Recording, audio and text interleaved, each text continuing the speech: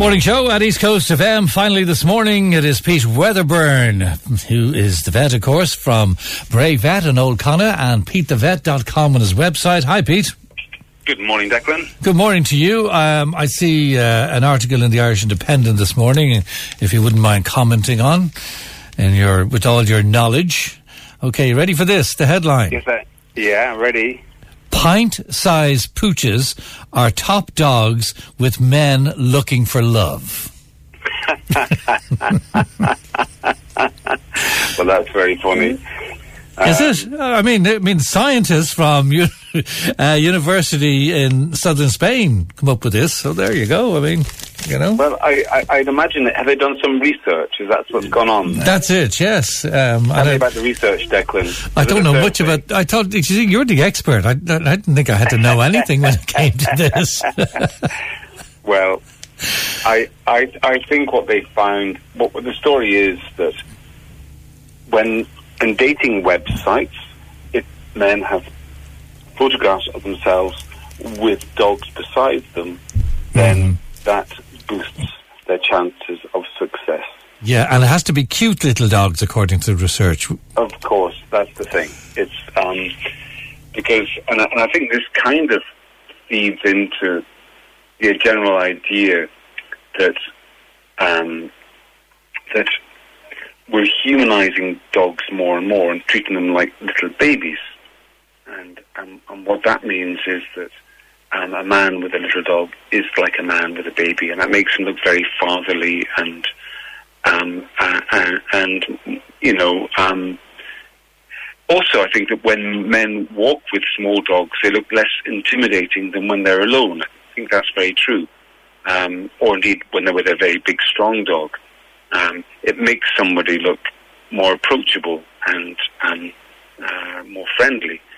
After all, if they have a good relationship with a small dog, that says a lot about their personality, really, doesn't it?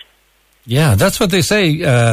You're very good. You're doing the whole article here. This is fantastic. Our research and our results are significant as they show that the dog presence, regardless of dog size, actually affects emotional reactivity and a sense of safety. So, well done, Pete. You've passed the test. Okay.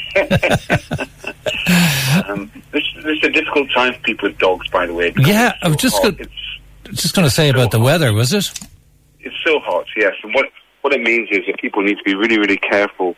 When we have weather like this, our vet clinic almost every day, has people rushing in with dogs because they've overheated and they're really worried about them. And they're right to be worried because heat stress is something which does kill dogs every year, because dogs are unable to take themselves to cool places. If they're shut in a hot room, they can't open the door and get out. So we really have to all be very, very careful to make sure that our pets are comfortable the whole time. And they also need to have water way more than we need water, because they lose heat by panting, and panting uses up extraordinary levels of fluid because of all the water evaporation from the tongue. And they need to replace that. So I would make sure a dog has a bowl of water in every room that it stays in, and if it's outside, water outside as well, so they can always get enough. Right, and does this depend on the type of dog? I mean, some are more shaggy than others, we'll say, and the sizes, or is it just a general tip, really? I think that, in general, it's true for most dogs, I think, but black dogs or dark-coloured dogs are particularly prone to overheating because their fur absorbs the heat from the sun rather than reflecting it. That means that they can get too hot much more easily than white or light-coloured dogs. So owners of those dogs should be particularly aware. And I think the other big risk is dogs running in the heat. So I had somebody in today with a lovely black Labrador, and they were saying to me that they're up at 6 every morning walking the dog before 8 o'clock, and that's exactly the right thing to do. If you took a dog for a walk at this time of day in the heat, there would be an extremely high risk that they're going to collapse from heat stroke. So really, it should be avoided. Right, a lot of people, because we all live, it's a coastal county. I'm not saying everybody in Wicklow lives near the coast, but people who do like to go down to the coast and go off there with the dog and go in for a swim. Dogs seem to have a knowledge of swimming. Are they okay? Because you'd be worried about your dog who might leap into Bray Harbour or something. But, not dissimilar to ourselves, they have to learn to swim. That sounds weird, but, they do have an instinctive doggy paddle type motion. So if a dog goes into water, it will, move its legs to keep itself afloat. But you can't just chuck a dog in the deep end and assume it's going to, swim in a comfortable way. You should teach dogs to swim by going into shallow water first of all and taking it on from there. I think that probably the most important thing with dogs and swimming is to make sure that they have an exit point so they can get out. Because I have seen dogs get into trouble with, especially river swimming, where they've gone in a shallow place, then the river's taken them downstream, and then there's no place for them to get out, and so they then got into real difficulty because they can't get out of the water. Dogs can drown just like humans can drown, so you just need to pay reasonable attention to the safety of what they're up to, that they can get in and out easily, and they can't get... dogs can be taken away by riptides just like humans can as well. Yeah. So just need to be sensible, I think, is the main message. It's probably no harm going over the do's and don'ts as regards the next few days, Pete. I mean, we know about cars, but do we?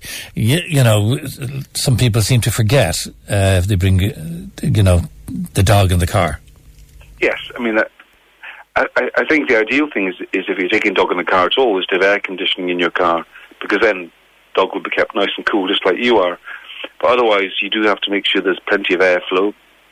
And if you're going on journeys longer than half an hour, take water with you so the dog can have regular top-ups of drinking water.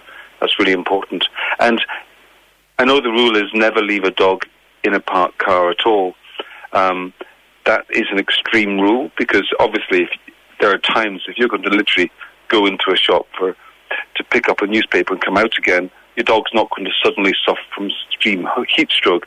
But the reason that rule is there is that you might pop into the shop thinking you're going to be 30 seconds and end up taking 20 minutes. And that is enough time for there to be a big crisis.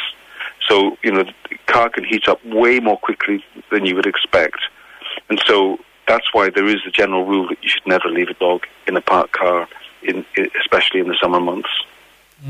Just on animals generally out in the sun, I mean, what's there? I mean, cows and sheep and goats and all sorts of things. Well, I suppose they've evolved to kind of to manage on their own. And farmers wouldn't just leave animals in a field with nothing but sunlight on every little bit of the field. They would make sure that there's areas of shade, and animals are very good at finding the cooler areas and gathering there. If you go to any field just now, you'll see that the animals they're not lying in the full sun. They're going to places where they can be comfortable. So that's the responsibility of farmers, I guess, to make sure that their livestock are adequately catered for like that. And also, again, constant fresh water is really important. Okay, and walking your dog, presumably in the evening time? Early mornings or late evenings, kind of before 8 o'clock and after 8 o'clock. That's the ideal thing. We're lucky in Ireland in that we have such long days. It's light very early and it's light very late. So we have that option. It's more difficult in other countries like South Africa, for example, where maybe it's dark by 6 o'clock every evening. That's... if you want to walk your dog in the cool times of day, it's much more difficult. Yeah, okay. God, it's challenging. I mean, this is a particular hot time.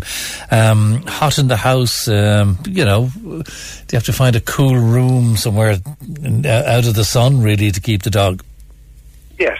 I think that's common sense, really, isn't it? But just make sure that you don't shut your dog somewhere where they can't get out if it's too hot, because that's when we do see problems.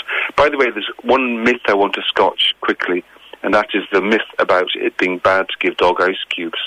There's a Facebook post that was being shared widely suggesting that, kind of bizarrely, that if a dog chews ice cubes, that this stimulates a part of the brain which then makes the dog's temperature go even higher, and so it causes problems rather than helping problems. Well, there's actually no truth to this at all. It's a complete falsehood that somebody made up and then shared, and for some reason people like to keep on sharing it. So the truth is that there's nothing wrong with dogs having ice cubes in any different way to us humans having ice cubes. So if you want to put ice cubes in your dog's water bowl to keep the water especially cool, well, there's no harm in doing that. Right. Any harm in putting it in white wine? As long as you pour the wine away, it's absolutely fine to do that, yeah. All right. Thanks very much indeed, Pete. Look after yourself at the heat, and thanks for all the tips on the pets. Thank you. Good morning to you. Thank you, Declan. Thank you. All right, Pete Wedderburn there. You can see what Pete's up to on his website, which is petethevet.com, and find him at Brave Vet on Old Connaught Avenue in Bray.